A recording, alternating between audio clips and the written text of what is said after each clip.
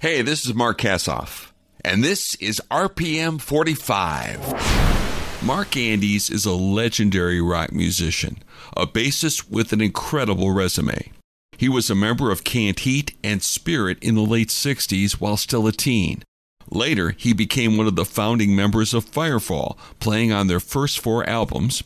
Then he spent a decade with Heart, a decade with Dan Fogelberg, and played with numerous other artists before returning to Firefall in the last decade.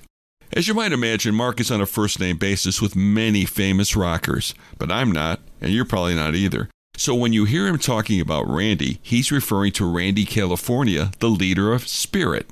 And when he talks about Jock, he's referring to Jock Bartley, the leader of Firefall, who was an RPM 45 guest a few episodes ago. So now that I've cleared all that up, here's our talk with Mark Andes. I try to prepare for these talks, and you've done so much that it was a real challenge to prepare for you. How'd you get into all this? How'd you start? It's kind of a cool story. My dad was an actor and went from the Broadway stage to California to pursue a film career, which he did successfully. Had his own TV series and in the films with Marilyn Monroe. So my brother and I grew up in the LA area. There were a lot of show business people that were living in the San Fernando Valley.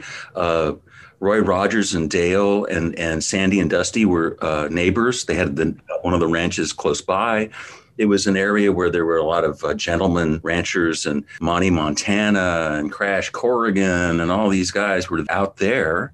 And we were exposed to a lot of really cool music. You know, my parents traveled. They did movies in Europe, and we were exposed to a lot of show tunes. But we had friends that were older, and I had a special friend, Glenn Endress.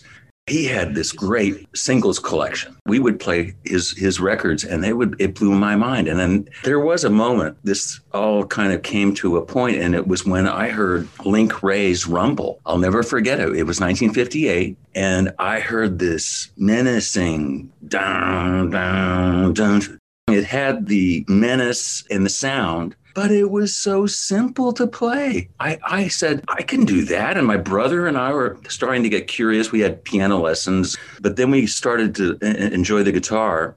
But that was the little trip line that got us going, because we could actually play that, and that down.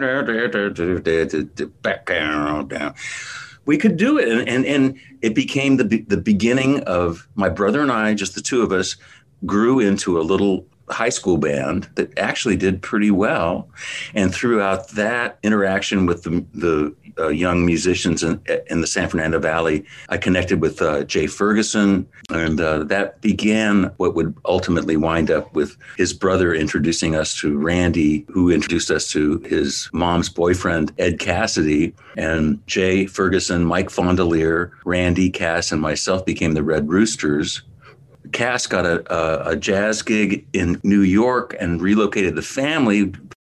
Canned Heat was just getting going, and they liked the way I played. I don't know why. I was a rock guy. I wasn't a blues guy, but they dug my vibe, and I love those guys. They were just so original.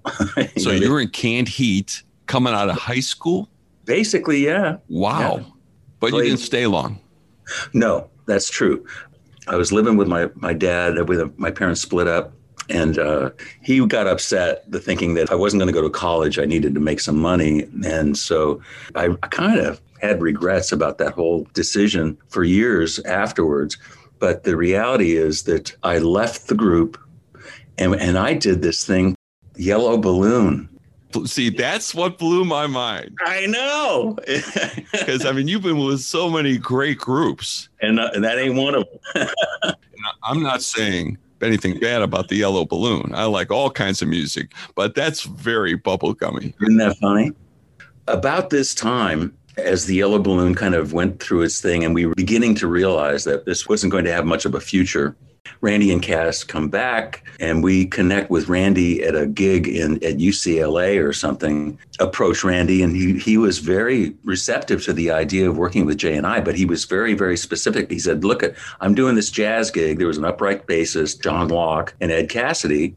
And he says, I would like to work with you guys, but these 2 other guys have to come with, and that was Spirit. And the fact that Cass wasn't a rock guy and I was kind of going, oh, okay, it kind of changed what I had in mind about what I thought we were going to be doing with Randy into this very eclectic, basically a kind of a folk rock thing. But then the original tunes started to kick in, and it was so much fun, man. 1966, 67 is when the first record came out. It was the kind of band that me and my friends used to listen to in a darkened room with posters and black lights. And it was psychedelic, spacey kind of art rock stuff. Your first single I read was Mechanical World. Yep. I didn't remember it. So I listened to it yesterday and I thought, wow, I like it, but I don't think it's a single. Yeah, exactly. That song, as crazy as it was, because you're totally correct. Death falls so heavy. It was pretty heavy. It was just really crazy. But it broke out of Florida. So we went to Florida, but there was no cohesive marketing or promotion. In other words, we didn't build on the success of that song into a national thing. It was just sort of spotty. And I think that sort of set Spirit up for underachieving. And I think the result is a band that really wound up being very well respected by musicians, but underachieved commercially. We influenced a lot of other musicians just by the crazy, wacky music that we played, and we played it well. I mean, Randy was just a monster, like I said, a prodigy. When we signed the recording contract with Ode Records, Jay, Randy, and I were underage. We had to have our parents sign the recording contract. Hey, at least you had some adult supervision, Well, no. Some of the artists I've talked to is like they signed these contracts and they really live to regret. Well, we were included in that for that. And you would have thought that my parents, showbiz, not really. No. Okay. Well, you did have a hit record, though. I've got a line on you. I love that record. And that was Randy really, really trying to take Spirit into a commercial vein and really use his bluesy, fun, energetic vibe to lead Spirit onto commercial success. And it was a successful single. But I think the Spirit's masterwork, especially, and it turned into Randy's, I think, masterwork was 12 Dreams, really. That's where Randy really came out as this very gifted guy. The first record, the only song that he wrote was Taurus. This song that was in the lawsuit with Led Zeppelin. That was the only thing that he wrote on that record.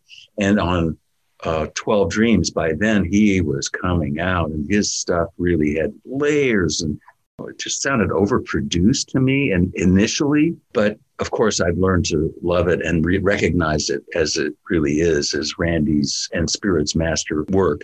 But Randy, he had a bad accident. He fell off a horse and fractured his skull and really didn't follow the doctor's orders when his recovery. So he was doing a lot of the drugs of the era that we were all doing, but he had a head injury. He started behaving in kind of an erratic way. I don't know how much of this you really want to get into, but that's the real truth of it. We had a tour of Japan lined up that we were so stoked about. It was a big opportunity. Randy just called everybody and said, hey, I don't want to go. The night before, I was packed. And something went off in my head, and I regret it to this day that I didn't have the communication skills to really reach out and really try to pull out from Randy what was really happening inside. Instead, I did kind of a typical thing for me at that time, which was, I'm out of here. See ya. I said, I'm not going to let this guy have control over my life and do these very irresponsible kind of things. And I told Jay, I said, I'm out of here. He said, well, please don't leave. He said, I want to work with you. And I said, okay, well, I'd like to work with you. So we started thinking of the concept. And then we brought my brother in, who was by this time a very, very masterful slide guitar player. It took us a while to find the drummer who wound up being Curly Smith. It took maybe a year or two to put that band together. We worked really hard on it. The first tour, they fired me. We're talking about JoJo Gunn here. Correct. Okay. My best friend fired you. Yeah. Why? I don't know. They didn't give you a reason? No. and never have. I mean, really, we did a reunion. We never talked about it. I said, well, that was fucked then. It's still fucked for me to know that you guys would do that. And they never talked about it. So I just said, okay. I played JoJo Gun on the radio. There you go. Run, Run, Run. Great song. What's JoJo Gun? Where did that name come from? It's a Chuck Berry song. So they fired you. Wow. Before the tour was over. And I think that maybe the reason that those guys, they didn't like my girlfriend, maybe, I don't know. And I do remember a little moment with Jay when I did a little improvisational vocal lick in a song that I didn't normally do it. And he got upset and took his microphone and slammed it in front of me. He said, oh, well, Oh my God. Maybe I was taking up too much space or taking up too much oxygen or something. But I said, okay, I'm done. I'm gone. This Hollywood culture stuff, I'm out of here. And of course, little did I know that everybody in Laurel Canyon, in Benedict Canyon, and Topanga was moving to Colorado at the same time. And so you moved to Colorado. Moved to Colorado. But you know what? Before you go there, okay, I'm fascinated by the scene in Los Angeles in the 60s. Tell me about what was like being part of that whole scene. Well, I mean, there was the riot on Sunset Strip, and there was the whole anything was possible kind of culture. I mean, this had happened to us. We were going into Hollywood, probably looking for shows or something, looking for gigs. And there's a little market in Laurel Canyon as you wind through a little neighborhood market. It's quite nice, small, rustic. And we're in there, getting some munchies or something, and probably the munchies had kicked in or something. And Frank Zappa's in there, and we strike up a conversation. And he's come on up, man. And we go to Frank's house, and we were going, oh, dude, we played with the Mothers. I mean, I've been, and he realized that we weren't just some hippies out there, but that I was in Can't Heat, and that we were, LA in the 60s was a volatile but magical place. And I think that Quentin Tarantino movie, love it. That nailed it, man. Really, I love that movie. Me too. As a radio guy, I love the way he integrated the radio into that. It was a character. Music was a character. The 60s, I think, all over the place was a magical time. I agree. I agree. But I think to be out there during that time had to be like the ultimate. Yeah. Or San Francisco, maybe. Exactly. And I was lucky that Can't Heat, the first places that we played was up at it was the Avalon. It was Chet Helms' place. And we went up there and it was awesome. We played the Human Beings and those big love-ins, they called them, right? Oh, it was amazing. Girls with their tops off, and we're going, this is good. Life is good. But you escape to Boulder, Colorado. Yeah. And then I realized, it took me a while to realize that everybody that Hillman went there. Chris and I knew each other when he was in the Byrds, came, and then of course Neil. And I bought a little place. Hillman lived up the road. He sold his house to Dan Fogelberg. So the whole magical LA experience kind of morphed into a Boulder, Colorado high thing. And so the Firefall chapter began, and it was game on. That first album hit gold faster than any other album in the history of Atlantic Records. I'll tell you, the Firefall record went gold. And then 5 weeks after that went gold, I get a package in the mail, and the 12 Dreams of Dr. Sardonicus had gone gold. And I think it was like 5 years later. Oh, wow. It took 5 years for Spirit to go gold. Spirit to go gold. And 5 weeks for Firefall, right? So you got 2 gold records in the same space of time. One thing that interested me about Firefall, being from my background in top 40, I knew the hits. And then I did a lot of listening before I talked to Jock of some of the other songs. And they really surprised me because they seemed to be quite different, more sophisticated, deeper. It was really kind of a cool combination that you guys had. Yeah, I agree. So you had 3 very successful albums. Each one had a top 40 hit on it. One of the cool things is you had music that was different and diverse within each album. So you could appeal both to the top 40 audience with your hits, and then also you were played on FM album rock radio at the same time. That's a good point. Yeah. And it's unusual. Yeah. But so after the first 3 albums, though, then things started hitting the rocks a little bit. Well, yeah, it was just self-induced. I mean, it was a self-destructive kind of period of time. And by 1980, I realized that Firefall was going to probably not fare well. Rick would have a good night and we'd be all stoked and oh, right. And he would talk all night and then not have a voice the next day. And it was not good. All due respect to Rick, and who's recovered, and Larry, who had a major heroin problem. By 1980, I thought, you guys, I gotta go. And so I was the first original guy to bail. And I just took my family back to LA, kind of where I grew up, and started from scratch yet again, So what'd you do immediately after you got to LA? Well, started making some phone calls, and I wound up getting in touch with my good friend, Tim Goodman. And I was in Tim's band, and we played some great shows. I think we were rehearsing in the Valley, and I saw this guy pushing a road case, and it said, Howard Lee's Heart, and I said, wow, so do you know Howard? Do you work with Howard? He said, yeah, I'm this guy. I said, oh, man. And I wrote a little note. I said, Howard, I'm back in LA. Give me a call. Here's my number. I heard nothing for like 3 months. I thought, oh, I get a call. Because you knew Heart. Firefall played with Heart. Correct.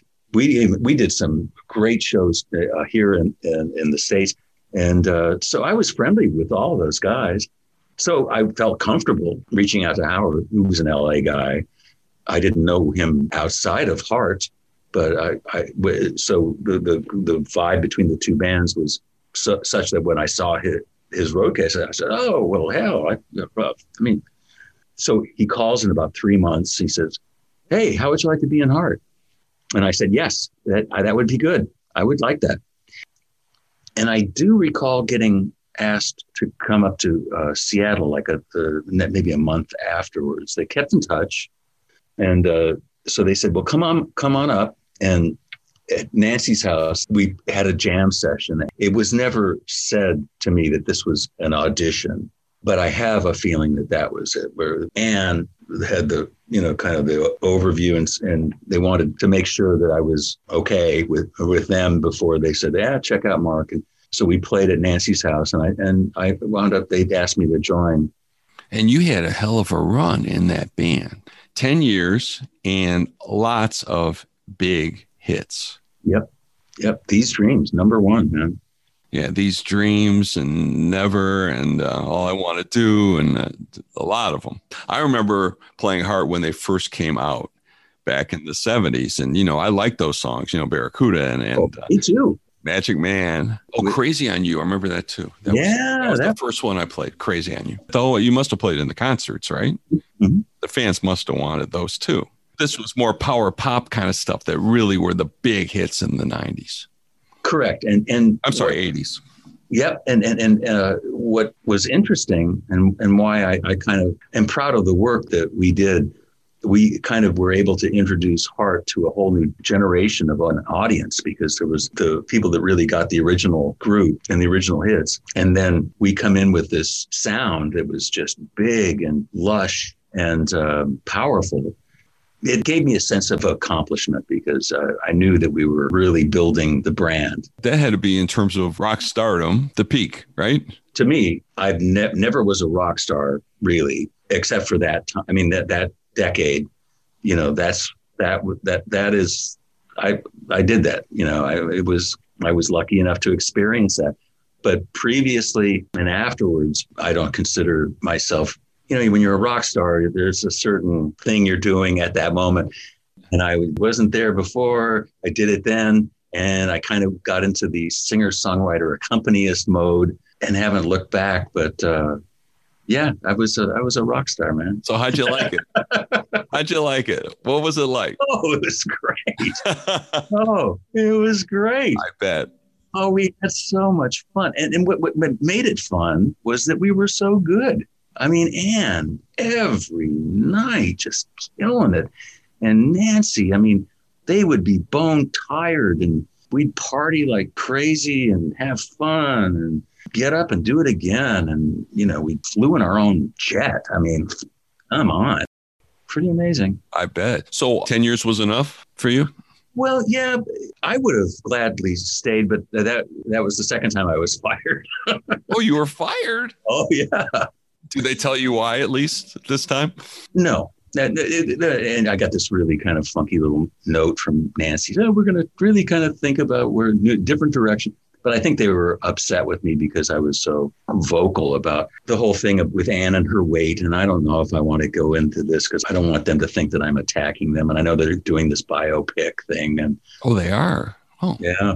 But they didn't include Denny and me in the Rock and Roll Hall of Fame. So I know that there are some hard feelings. But I was pretty straightforward with them when Anne was not comfortable with her weight. And I think she's a beautiful person, no matter what weight she is. But I know that Lou, her mother, was concerned about her health, Mm-hmm. So there was that going on. But there was me saying, be comfortable, just be your own hippie self.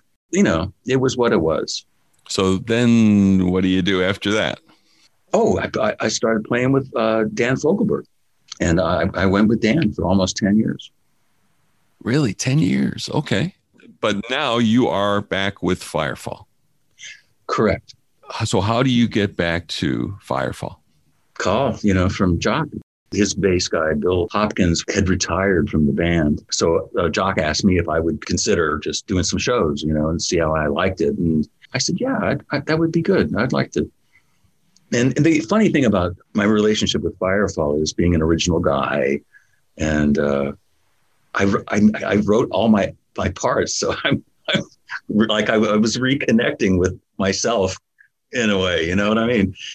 And then of course the vibe clicked and the band, I realized, wow, David is playing good and Jock is playing really well.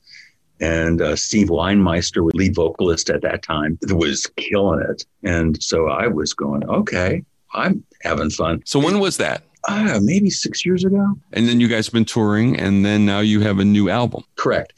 It occurred to me, the family tree aspect of Firefall is pretty legendary.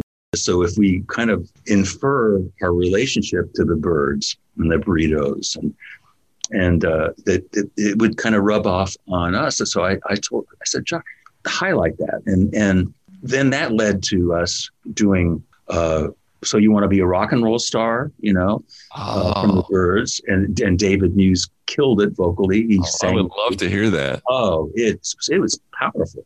We wound up starting to perform Nature's Way, and I Got a Line on You in the Firefall set.